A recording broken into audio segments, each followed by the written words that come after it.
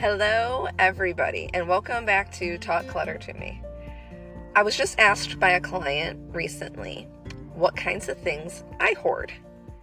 Now, I believe that everybody is a hoarder on some level, on some scale, so everybody, there's always that one thing you can't have enough of. And it really made me think, and we talked about it a lot, and it made her feel so much better to know that it wasn't just her, that even me as a pro organizer, I have something that I hoard in my life as well. And so today, we're going to talk a little bit about what clutter is. We're going to talk about common things people hoard, things that me as a pro organizer hoards, and then let's talk about some tips and things that we can do to maybe curb our hoarding tendencies. So let's dive in.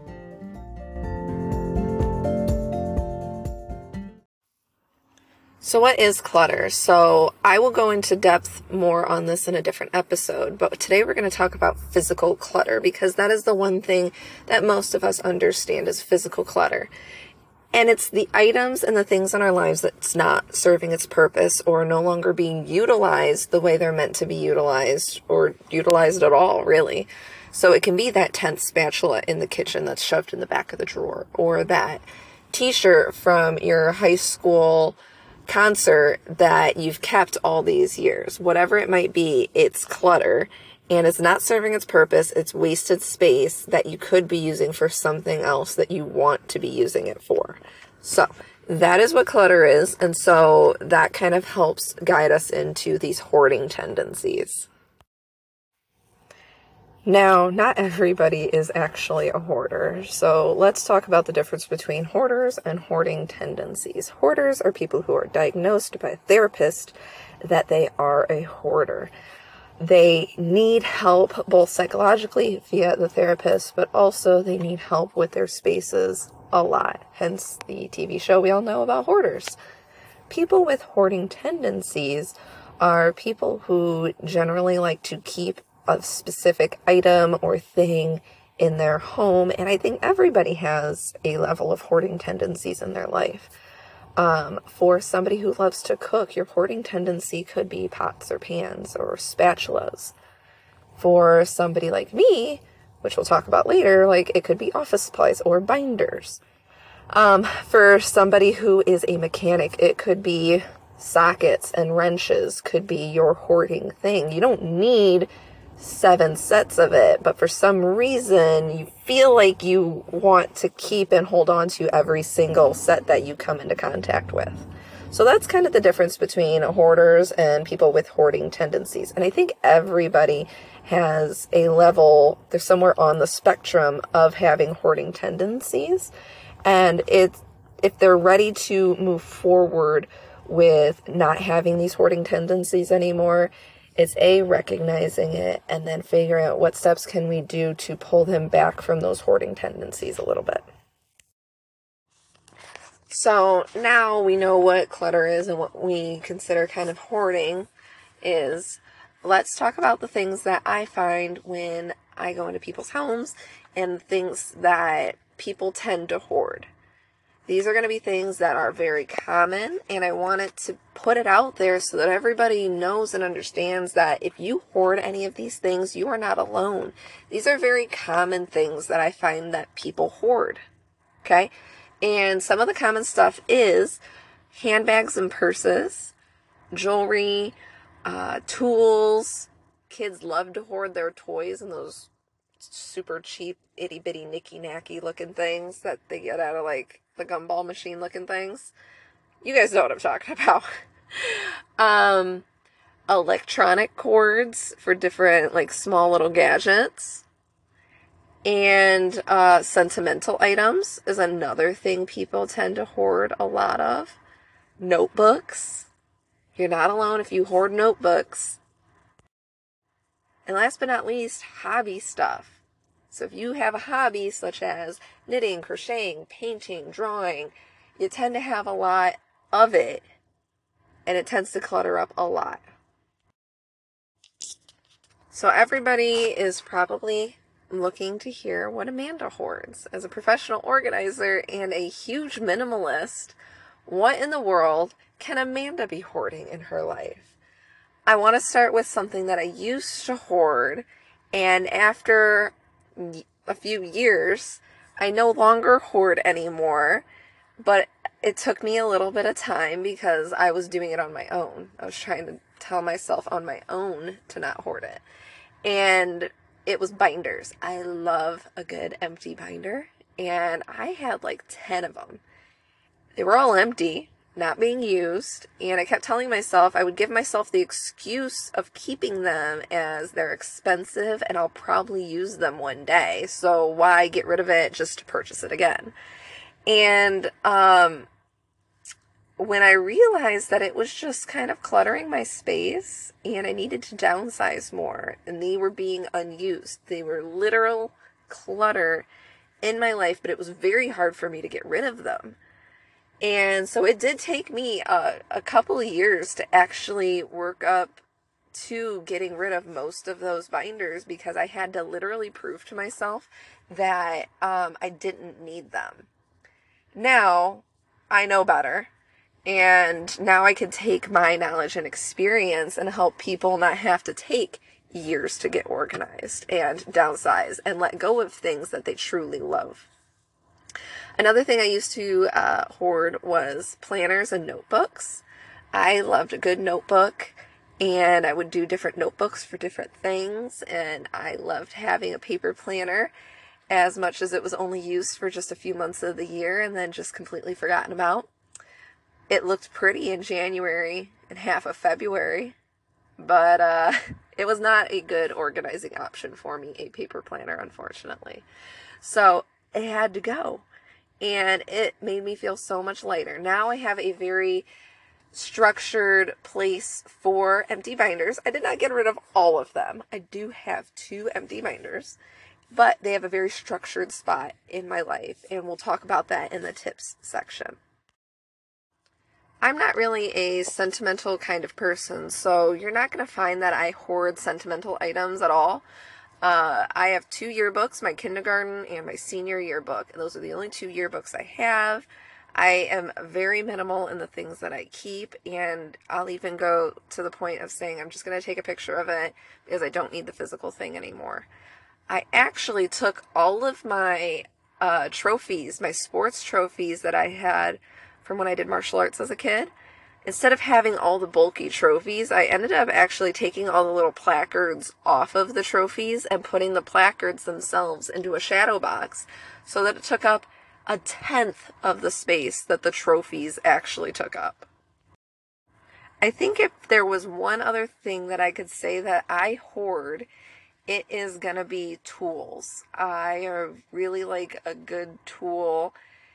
And it's somewhat hoardy, somewhat not, because each tool has a different purpose. Each tool makes doing a specific job easier. So there is a reason why I have a normal drill and an impact drill driver. Even though they look very similar and do very similar things, they do very different things, and they're used in different ways. So from the outside perspective, it could look like it's hoarding, but from an inside perspective, on somebody who knows tools, you totally understand why you would need both, or why you need standard and metric sockets. So tools is one of those that I've learned, and I've come around to the fact of knowing it's good to have different kinds of stuff to do different things. Instead of trying to make the one thing work for 4 things, it's better to have 2 or 3 tools that can be more specialized in what they're doing. Just like you would not hire me to clean your house. I am not good at cleaning a house. I'm really good at the systems and having you downsize, but I'm not good at cleaning. So you want to have somebody that specializes in what you need.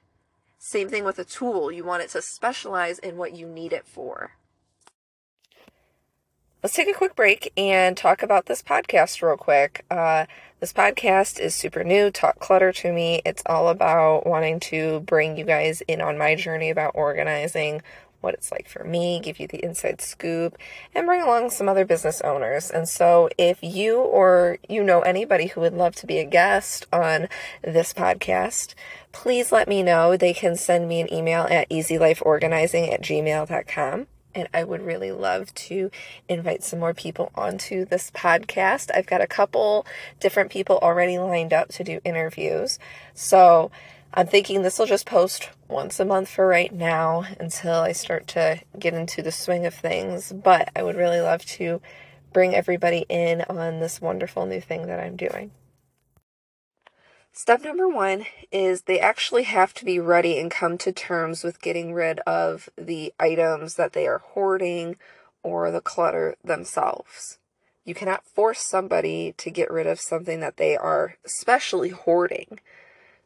If you're a mom, if you're a daughter, a son, a brother, and you're trying to get somebody in your life to realize that they are hoarding something like pots and pans, or they're obsessed with couponing, you cannot tell them, and I mean you can, but you're going to just push them further and further away. Imagine somebody telling you, hey, you've got a really bad problem with yarn. You have so much yarn and you never use any of it.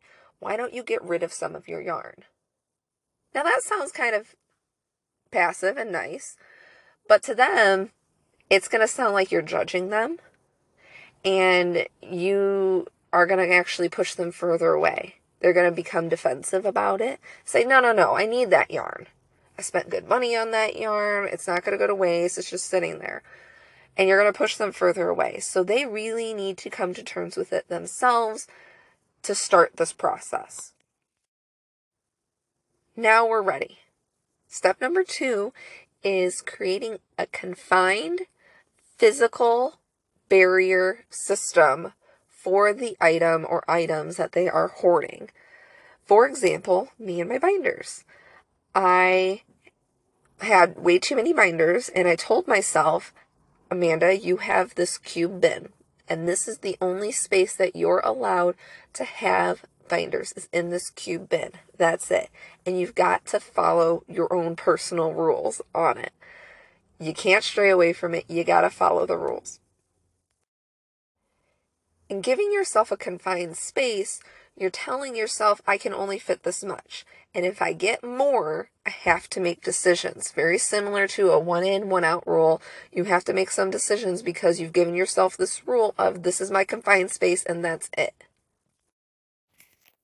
With the example of sentimental items, a really great way is to create a bin or a tote for each individual person, whatever size, whatever shape fits your space that it's being stored in, but create a physical bin for each person for them to store their sentimental things. For me, I actually instead have folders in my filing area.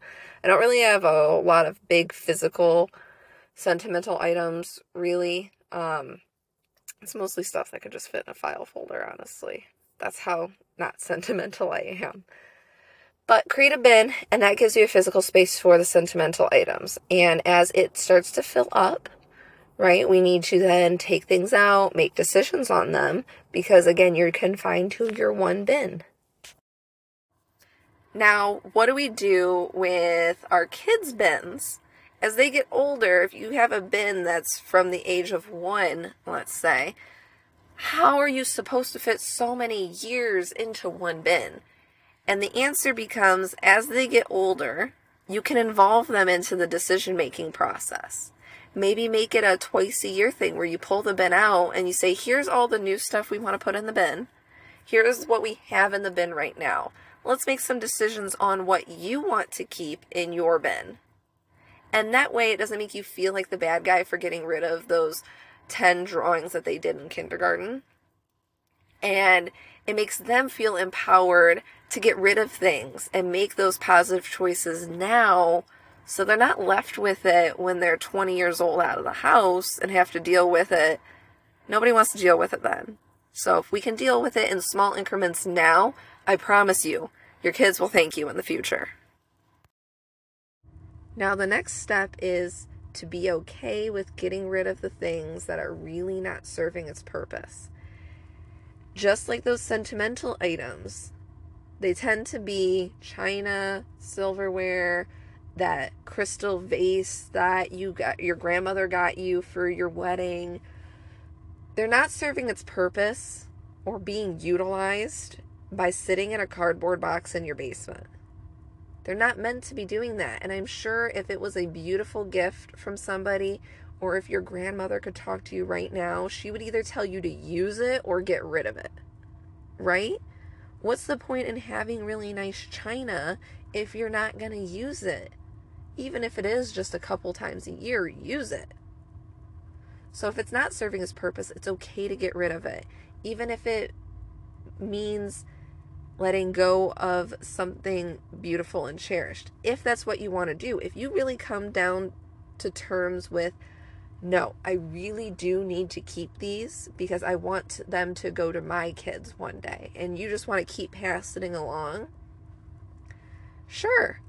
Maybe when your kids are old enough, you can have that conversation of whether you do want to pass it along. But I encourage you, if you do keep it, utilize it in some way, shape, or form in your life to where it's just not sitting in a box in the basement collecting dust. Pull it out once a year for Thanksgiving instead, at the very least. The next thing that it's okay to get rid of is gifts that you never used. A lot of times people get gifts from other people. They have the best of intentions, but the items never get used. So they stay in their original packaging. They just never get used. They get shoved underneath the dresser or in the back of the closet. It's okay to get rid of those things. And you shouldn't feel obligated to keep those things just because they were a gift. The person got it for you as a gift and hoping that you would love it and use it. I'm sure most of us, if we went and asked the person who gave it to us, and like, hey, I haven't used this in 3 years. Am I okay to get rid of it? They would probably look at you like you were crazy and tell you, yes, please get rid of it. Why haven't you used it? And why have you kept it for so long? I think you're crazy for keeping something that you're not using or don't like. So donate it. Regift it. We got to get over this whole thing about regifting things. Granted, we don't want to regift something back to the person that gave it to us. That's kind of rude and weird. But regift it to somebody else that you know that might enjoy it. I just got a swag piece from a recent trip I went on. I personally didn't want it, but I knew somebody in my life that would want it. And so I took it home still, and I just regifted it. I didn't want it, but I knew that they would love it, and they did love it. So let's embrace this whole regifting thing instead of keeping all these gifts that nobody really wants in their lives. The last tip for somebody who's really, really having a hard time getting rid of something that they hoard is create a temporary box. This box is something that you put the items, the extra items into, and you put this box somewhere that is difficult to get to. For example, if you love baking pans, you bake a lot, but you do have 5 of the same baking pans, I will probably tell you you only need 2 in reality, because that's what you'll use at a time before you do dishes again. But you really want to keep these other 3. Put them in your temporary box. And what we do is we put the temporary box somewhere, usually in the basement, somewhere that's like kind of difficult to get to. But you know where it's at in case you need it. That way, you set a timer or you set an event in your calendar that says 3 months from now, if I haven't used these items, I'm going to donate them. It does push off making those decisions, but it can be easier to get rid of things that we hoard in our lives if we can kind of put off that decision. We make a small decision now, and then we can prove to ourselves in those 3 months that you really don't need those items. And maybe you surprise me, and maybe you do peel out a couple of items. But I'm going to be willing to guess that the majority of the items in your temporary box, you're never going to use. Or better yet, you're going to find more creative ways to use the things you already have to avoid going into the creepy basement. And finally, my last tip really with this topic is it's okay to keep some of the stuff. Like we talked about with the physical limitations, it's okay to keep some of the stuff. It's really hard to quit smoking cold turkey. Some people can, but not everybody.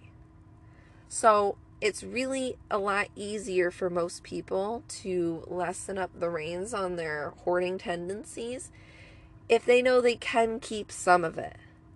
We want to create ways for you to feel empowered through it without feeling like it's a complete shock to your life. So if you have 10 empty binders, get rid of 5 and then feel how it is to live with just 5 empty binders for a few months. Then maybe think, okay, well, maybe I don't need 5. Actually, I didn't touch any of them. So maybe I keep 3 and just kind of keep working from there with people who have hoarding tendencies for certain items specifically. If you're somebody who has general clutter, it's a little bit different. If you have hoarding tendencies for something specific, taking our time can be a lot easier to kind of get you into the right mindset.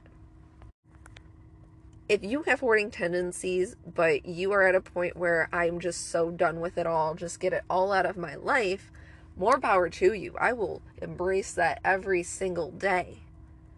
But I don't also want to see you go back on it and in 2 months see that you have 5 binders again. I'm going to be like, what the heck, Amanda? I thought we talked about you didn't need all these binders. Yeah, well, I found a good sale. No, and no.